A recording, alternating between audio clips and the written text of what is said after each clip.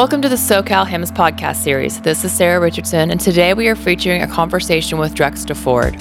Drex is an independent consultant with a long career as a healthcare executive, including his experience as co-founder and CEO of NextWave Connect, EVP and CIO at Steward Healthcare in Boston, SVP and CIO at Seattle Children's Health System and Research Institute, and Corporate VP and CIO at Scripps Health in San Diego.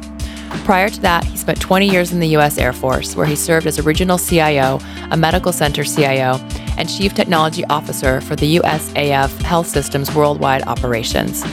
Besides his work as a healthcare executive, he spent significant time leading some of healthcare's top associations. He served on the Healthcare Information and Management Systems Society, HIMSS, National Board of Directors, and is the past chair of both the College of Healthcare Information Management Executives, CHIME, and the CHIME Foundation. He's also held state HIMSS leadership positions in both Virginia and Washington. Drex has a couple of master's degrees, Master of Science in Healthcare Informatics from University of Alabama, Birmingham, Master of Public Administration, University of Oklahoma. He's a fellow in all the right organizations, HIMSS, CHIME, and ACHE, and he's also a Certified Healthcare Chief Information Officer, CHCIO.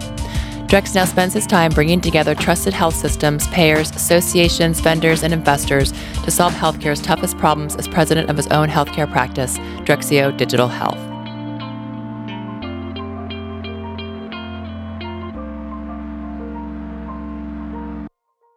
Drex, thanks for being on the show today. It's such a pleasure to have you here to talk about relentless prioritization.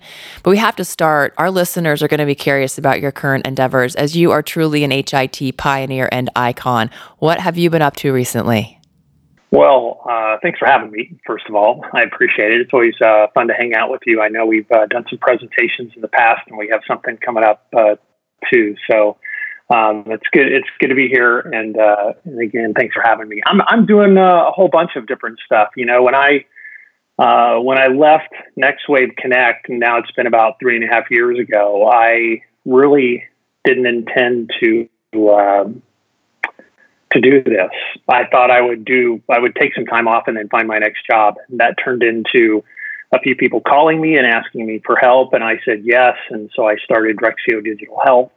It's truly an army of one. I'm an independent consultant, and I do work now with health systems, usually on a lot of strategy stuff, sometimes kind of marriage counseling between executives. I also work with vendors and vendor partners, everything from marketing to helping them figure out their value props to product development. And then I do a lot of work with startups and VC firms and PE firms, and that probably is all I need to say about that. So I'm having a lot of fun. I have a lot of flexibility with my time, so I'm working on lots of different things and trying to stay out of trouble.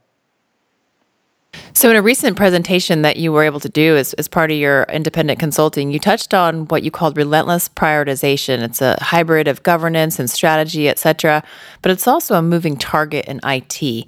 How do you keep organizations focused, and how have you used this content to help them be more successful?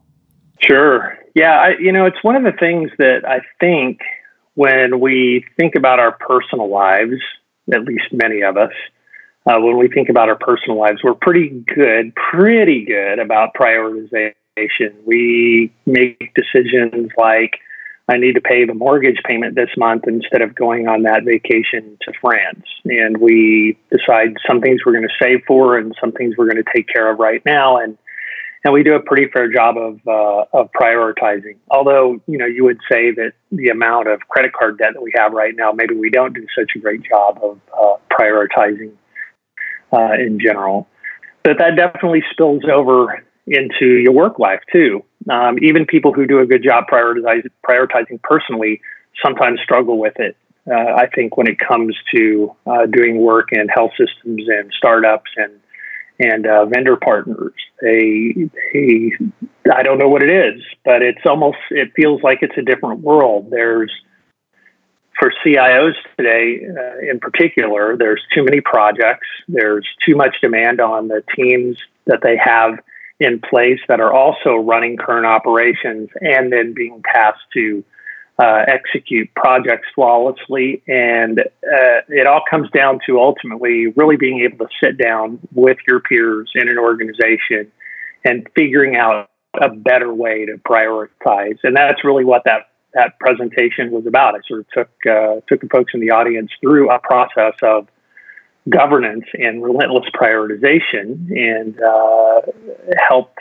helped them think through a better way, hopefully a better way to prioritize than they do today in their health systems. So when you think about infrastructure, applications, knowledge management, these are the non-negotiable items that are all about keeping the lights on in an organization that the staff has to do well. This is before we ever get to some of the fun projects and some of the new innovative things coming down the pipeline. How do you keep these areas funded and exciting for the organization? Yeah, no, that's a really great question. I think about them as Maslow's hierarchy of needs, right? With infrastructure at the bottom of the pyramid and business and clinical applications in the middle, and knowledge management, or some people will call it business intelligence, whatever you want to call it, kind of as the capstone, kind of as the pinnacle of the pyramid. And ultimately, what seems painfully obvious, but we don't necessarily treat it that way, is that if we don't have really great infrastructure, if the power won't stay on in the data center and the network won't stay up, you can have all the cool applications that you want, and they simply won't work because they won't have a network to run on. And if you don't run the applications well, or you haven't installed them properly, or you haven't optimized them well, then the data that's in those applications certainly aren't going to feed your business intelligence needs. You're not going to have the data that you need to make the best business and clinical decisions. So, from a first things first perspective, it really, for me, comes down to the infrastructure has to be not cutting edge, not bleeding edge, but relatively modern. The applications, same way. And a lot of that gets back to things like prioritizing application rationalization. If you have 4 applications that do the same thing, can you sit down with your business or clinical partners and pick one and, kill off the other 3? And then ultimately the stuff at the top, which I think we struggle with quite a bit right now. And maybe at least part of the reason is we're not really taking this relentless prioritization process to the rest of our work. Now, realistically, I think too, when you think about that pyramid structure, infrastructure at the bottom, apps in the middle, knowledge management or business intelligence at the top, if you do this really, really well, ultimately what happens is the things that you want to know to make better business or clinical decisions, the knowledge management piece, should drive the applications that you buy and how you install them and how you use them, how you train them, all of those sorts of things, so that you get good data into the systems and you make workflow better, which then in turn should drive the infrastructure that you buy and install, including security and all of those kinds of things. So, that's a lot about kind of this Maslow's hierarchy of needs idea, but it really ties into this concept of relentless prioritization pretty well. And a lot of that stuff isn't really exciting. You talked about exciting stuff and keeping those things funded. I think some of this ultimately is if you can't run the things in the pyramid, in that Maslow's hierarchy of needs pyramid well, and you can't run them efficiently, then you're right. You won't have money to do other cool, interesting, fun stuff that the organization really wants to do. Everybody wants to be an innovator. Everybody wants to do something new and different. But that means that money's going to come from somewhere, and at least some of it has to come from the idea that you're running your operations really, really well. So you talk about cybersecurity. You tossed a little bit about that in there, and I'm wondering, where does cybersecurity fit into this ecosystem? Yeah, it's a big part of it. In many ways, I guess I would say it's kind of a wraparound to this idea of a hierarchy of needs or a hierarchy of operations. One of the things I didn't say when we opened up and you asked me what I was doing, one of the things that I do is that I'm on the board of directors of Synergistic, which is a publicly traded healthcare consulting firm, so a healthcare security consulting firm. So just to completely disclose that. But I think that it's a wraparound for all of these things, because ultimately you have to run, again, security really well as a foundational part of both infrastructure, including infrastructure applications and business intelligence. And really, the further you go up the pyramid, the more kind of risk that can exist. At the infrastructure level, it's about really maintaining control of, servers and switches and user devices, and making sure the bad guys stay out as much as you can make that happen. And when it comes to applications, there are a lot of things that you have to do, I think, as an application manager, just to make sure that when people leave, you delete their accounts and you keep your applications cleaned up. You keep them patched and ready to go, so that they are as secure as they can be. And then at the business intelligence level, or the knowledge management level of that pyramid, you have a huge amount of responsibility, because that's really where you're consolidating a lot of the data from the applications, and those really become the crown jewels when it comes to cybersecurity. So the efforts that you put into cybersecurity wraps around to everything that you do. I think you really have to think about it from the very beginning of the installation of a project. And of course, a big part of any of those, and I use air quotes here, IT projects, are people, process, technology. So it is, the people and the process that also has to be secure. It's not just the technology. It's a great reminder about the human aspect of cybersecurity. People forget sometimes that it always starts with the human element. So let's talk about governance, because none of it happens well without it. And execs say they support it, but let's be honest, most of them hate it. So how do you approach that dynamic? I mean, it's funny. A lot of the, especially with health systems, a lot of the work that I do, that I'm asked to come and do, may not have anything to do with governance, but may be everything from helping to structure strategic plans to doing revisions around budgets, to, like I said, doing marriage counseling between senior executives. But when I wind up asking a lot of questions about why is this a problem and what is the issue? What are you struggling with?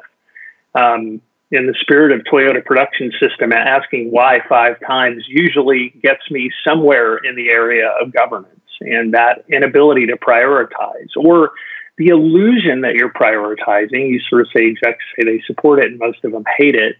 The illusion that they're prioritizing, but the reality that they're not truly prioritizing. And, this ranges from everything from business or clinical executives who see a demo or read about something or hear about something, or go, to a conference and see something being demonstrated and come back and heave it over the wall to the IT team, to the CIO, and it becomes again, air quotes, IT project.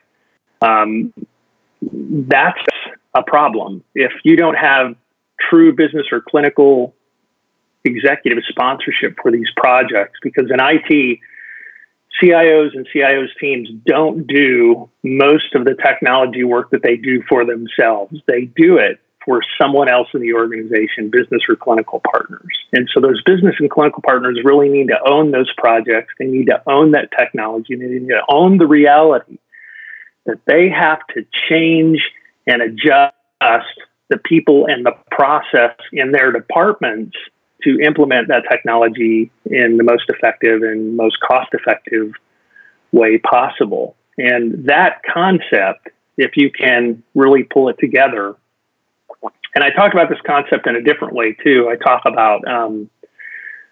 often talk about it as a customer issue. Who's the customer in all of this? And in every place that I've ever taken over as CIO, when I ask that question, I get, well, the doctors are the customer, or the nurses are the customer, or the CFO is the customer. And I have to take a very different approach to that.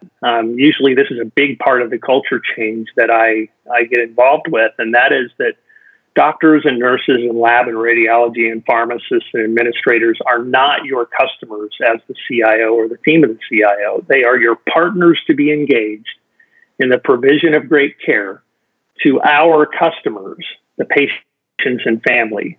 That changes everything. That makes us, in reality, and it is real, it makes the CIO and the CIO's team as important to the delivery of care as anyone else in the mix. And so your job changes at that point. It really isn't to, you just tell me to jump and I ask how high. It truly becomes a partnership of, here's something I'm thinking about. Okay, let's talk about how it fits into our strategic plan, our other partners that we work with. How are we going to change the workflow to make this happen? Have you thought about this? Have you thought about that? It really makes the CIO job a much bigger job than in some places it is today. And when it sort of backs up into this governance idea, that again is kind of tied to the idea that your business and clinical partners have to work together as a team, a governance team, to make really, really hard decisions about the things that everybody wants to do. Because there's only so much energy, so much time, and so much money in the bucket. And you have to use it in the most effective way possible to affect positively the mission that the healthcare system has. And if you don't do that, you're just being sloppy and you're wasting money and you're frustrating people. And my experience has been they will leave. They will go somewhere else. They will switch industries, which is bad for all of us.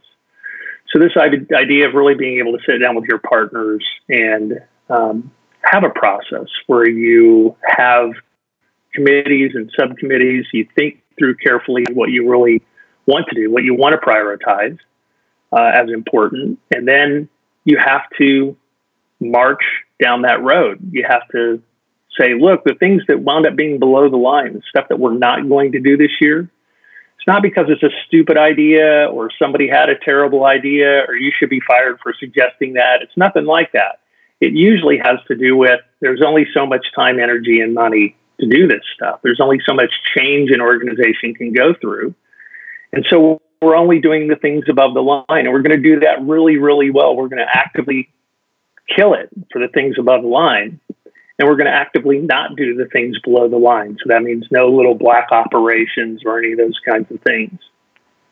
And you have to have executives that support that and move forward with that idea. And if they do, what they wind up finding out is that, wow, this is way better than this chaos that we used to live with.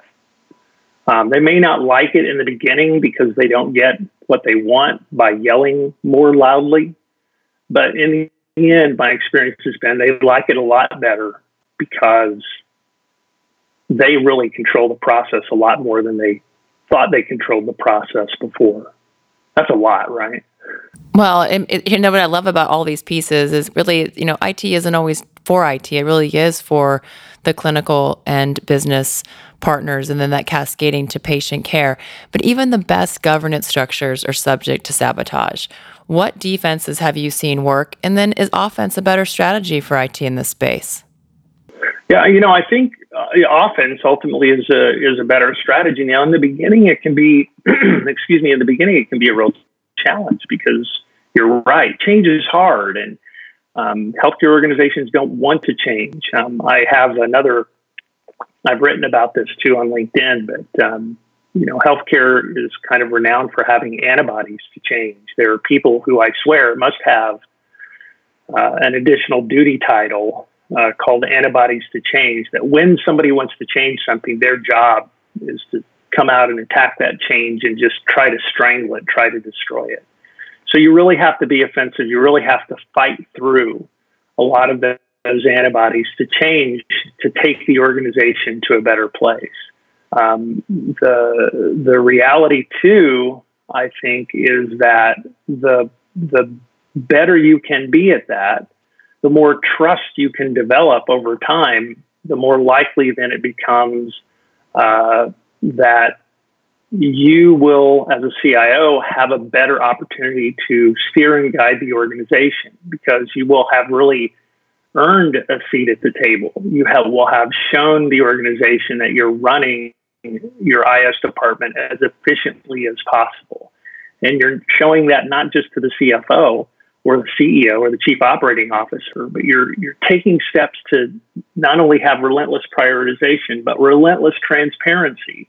This idea that you're really helping everyone else understand everything that you're doing to possibly save a buck or make something more efficient inside the IS department. And my experience has been that when you do that, others start to realize that they start to try to hold themselves to the same standard, right? This is truly kind of leadership 101. It's not, do as I say. It really is do as I do. And if you can take the offense, if you can move this kind of ideal forward, your peers will come along, and those who won't come along will become. It'll become really clear that they're not the right people to be in your peer leadership team, and they'll either self-select and leave, or ultimately maybe selected to leave. So you mentioned the strategic roadmap and having those partnerships, CFO, CEO, COO, and really having that seat at the table with them and shared decision making. But how can IT be successful if the business vacillates on the strategic roadmap? Well, so some of this is, I think you have to expect that there's going to be some vacillation, right? There's going to be some, because in my experience too, everybody that I've ever talked to, we come up with a plan, and we have a plan, and we have a good governance process, and we've decided the things we're going to do, and we've decided the things that we're not going to do. And then, as Mike Tyson says, everybody's got a plan until they get punched in the face.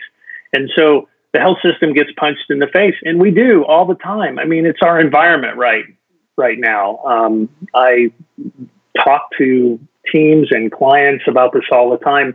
If you're in healthcare, you have to be comfortable with your uncomfortableness, because change is real and it's going to happen all the time.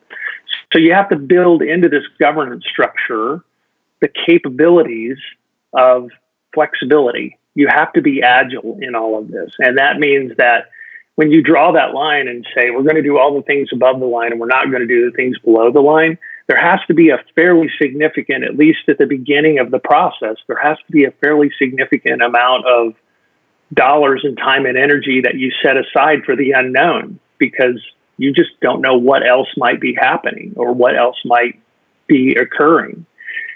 And so you have to build flexibility into the strategic plan, into the IT strategic plan for that. As the course of the year goes along, of course, this governance process that I'm talking about isn't something that is a one-time, once a year event. It's really something that continues all the time, because this unknown stuff comes up. You have to flex and adjust to take into consideration the changes or the new things that might be happening to the department or a given project or a vendor partner that you have. Turns out you have some troubles with, or they're acquired. I mean, it can be, you've seen it, Sarah. There's 100 things that can drop a bomb on the very best plan that you have. So you have to build flexibility into it. You have to be flexible. And by having relentless prioritization and relentless transparency, everyone at the table can see and be a part of the changes that need to happen. If a project that we said we were going to do ultimately has to go below the line because of a new thing that's come up, everybody in the room will know and understand why. It's not CIO making a decision in the back room, smoking cigars or whatever the case may be. It's, we all saw what happened. We all agreed this is the right approach. We all agreed this is the thing that we have to do to change and make this work. And then it's also our job as those partners to be engaged in the provision of great care to our patients and families. Those partners have to go back to their teams and explain why and how things are changing. So they have a couple of different responsibilities in this concept of governance. So when we think about the management of the portfolio, and it's not just the IT portfolio, and the PMO may reside in IT, we may be the ones to share status, to share prioritization, to your point. When we think about whether it's capability, innovations, putting new initiatives, deciding what's above or below the line, how much should IT be pushing versus pulling? Yeah, that's a good one. And again, to me, I go back to Toyota Production Systems. I'm lucky enough to have lived in Japan for 3.5 years, and then I've been back in the past 10 years to spend time with Toyota and Yamaha Piano and other companies. And so pushing and pulling is definitely something that they spend a lot of time thinking about and talking about. I think when it comes to those projects that we've talked about, where these are the things that are above the line and they're really owned by business or clinical partners, they need to pull those projects into place in their departments or across the organization, depending on what the project is. And IT's job is to be a brilliant implementer of the information technology portions of that project to support their partners. But I don't think that it's always about, pushing or supporting. While partners pull, I think there's definitely times where IT has to pull too. I think back to a terrible patient incident that we had at Seattle Children's, and we had a patient pass away because of a medical error. And it didn't really tie directly to information services. But when we sat down, when we spent, literally a couple of weeks in meetings, pulling together entire groups of clinicians talking about what can we do to never let this happen again, it became really painfully clear to me that at least part of the problem was that we had older PCs. They took a long time to log on to. They had patches that were applied when they were first turned on, which delayed the access to the electronic medical record and other tools that clinicians needed. And so sometimes they would just skip that and go from their memory. And that clearly was not a good position to be in. So no one asked us to get out of the PC business at Seattle Children's, but we sat down and looked at some technologies that we were using inside the department. At the time, we were one of the very early pioneers of virtual desktop infrastructure deployment. And we started getting out of the PC business and making it really easy for clinicians and business partners to be able to move around the organization with a click of a button, and their desktop that they had been working on in the ICU would now appear to them in their office exactly where they left it, still able to work on exactly the same things. That was an opportunity really for us to push to the organization technology that they didn't know that they want, or that they needed, that they didn't know about or understand. But we were able to bring something to our partners that ultimately made it better, faster, cheaper, safer, easier to access. And that was good for not only them and their ability to engage with us, but better for the patients and families that were involved in the process. So I don't think it's one or the other. I think there's times where you are a supporter and a pusher. That's your responsibility. You have to pull this into place, these projects, that's yours. But there's definitely a role for us in looking at the landscape in a healthcare organization and seeing where there might be opportunities for technology to make us better, to make care better. And then it's our responsibility to step in and lead that. It's a powerful example of a difference between pushing and pulling, and thank you for sharing that perspective with us.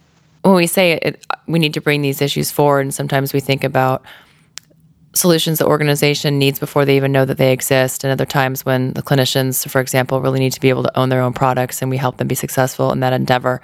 Where does the accountability reside, and who is the gatekeeper? Is it a project-by-project conversation, or is there more of a philosophy within an organization? I think it's a general philosophy. It ultimately has to be a culture change overall. Projects that involve and impact end users, especially when it's specifically in clinical or business departments, individual departments, but especially when it stretches across an entire organization. The accountability, and this may sound maybe a little corny, the accountability ultimately resides with the chief executive officer. They need to make sure these things are successful because they cost a lot of money and they affect a lot of the staff, and they ultimately can be incredibly impactful on the patients and families that we serve. So the CEO's the ultimate responsible person. Now, we've all worked for several different CEOs, and certainly we can't expect that they take responsibility, like personal, daily checking on the progress of something, responsibility for everything that happens in a health system. They would never get anything done. But it's their responsibility to build a culture and a process to make sure that this gets done well. And that's kind of goes back to this governance process that I'm talking about. If you have a good, strong governance process, if you're really clear on who of your, to go back to my military days, right, who of your troops are actually responsible for the implementation of this project, and look at them, in the weekly meetings or the daily meetings or the monthly meetings that you have with your staff. If the CEO looks at the chief nursing officer and says, how's the nursing documentation implementation project going? It's really clear to everybody at the table that the CEO believes that the chief nurse is responsible for this, again, air quote, IT project. And, that certainly gives him or her, the chief nurse, the opportunity to say, we're doing well, or here's the problem, or part of the problem is the IS department, and hold other people accountable to their responsibilities for the implementation of a project. So it is, I think, more of a cultural concept of who's held accountable. And to me, again, the CEO is the ultimate gatekeeper. But if you have a good process like this in place and people start to build and understand those expectations, they'll often take responsibility for these things before anybody starts to point out, no, that's your responsibility. They'll step up to the plate. Drex, the conversation with you always reminds, I think, all of us that are listening, why you have been so successful in your career. And all of us, as we're listening, thinking, is it this easy? Can I actually go back and do these things? Because everything you say resonates, and then you have those moments where like, yeah, this week we just got dropped in what I like to call parachute projects. Like number one is no longer number one. It's the number one. And then they show up, and to your point, how do you reprioritize and have those conversations? So I think all of us are grateful that we know that the challenges are not unique, but there are various ways to go about solving them. And so for our listeners that obviously know who you are, and some who are fortunate enough to maybe be hearing you for the first time, what's the best way to reach out to you and connect with you if they want to follow up and utilize your services to help their organizations become more successful? Oh, thanks. I'm actually super easy to reach. On Facebook, you can look up Drexio LLC, Drexio LLC. It's the Drexio Digital Health page, and I post regularly just stuff that I read and that I like, and it works for folks who use Facebook a fair amount. I'm also on Twitter at DrexDeFord, DrexDeFord. Connect with me on LinkedIn. I'm very promiscuous on LinkedIn, so I will almost accept anyone's invitation if they want to connect or follow. And then you can always go to the website drex.io, drex.io, and all the connections and everything are there too. So if you only write down one thing, write down drex.io. And you'll be able to get to me in lots of different ways from there. But thanks for asking. That's very nice. Oh, absolutely. And thank you for taking time to spend with us today. It's always an honor and a pleasure to be able to chat with you. Thanks again. Oh, my pleasure. Thank you.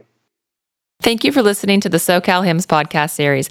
Join us next time for a conversation with Eric Barnett on patient engagement strategy. Special thanks to Esteban Perano, our audio and mixing engineer, for helping us to produce our podcast series.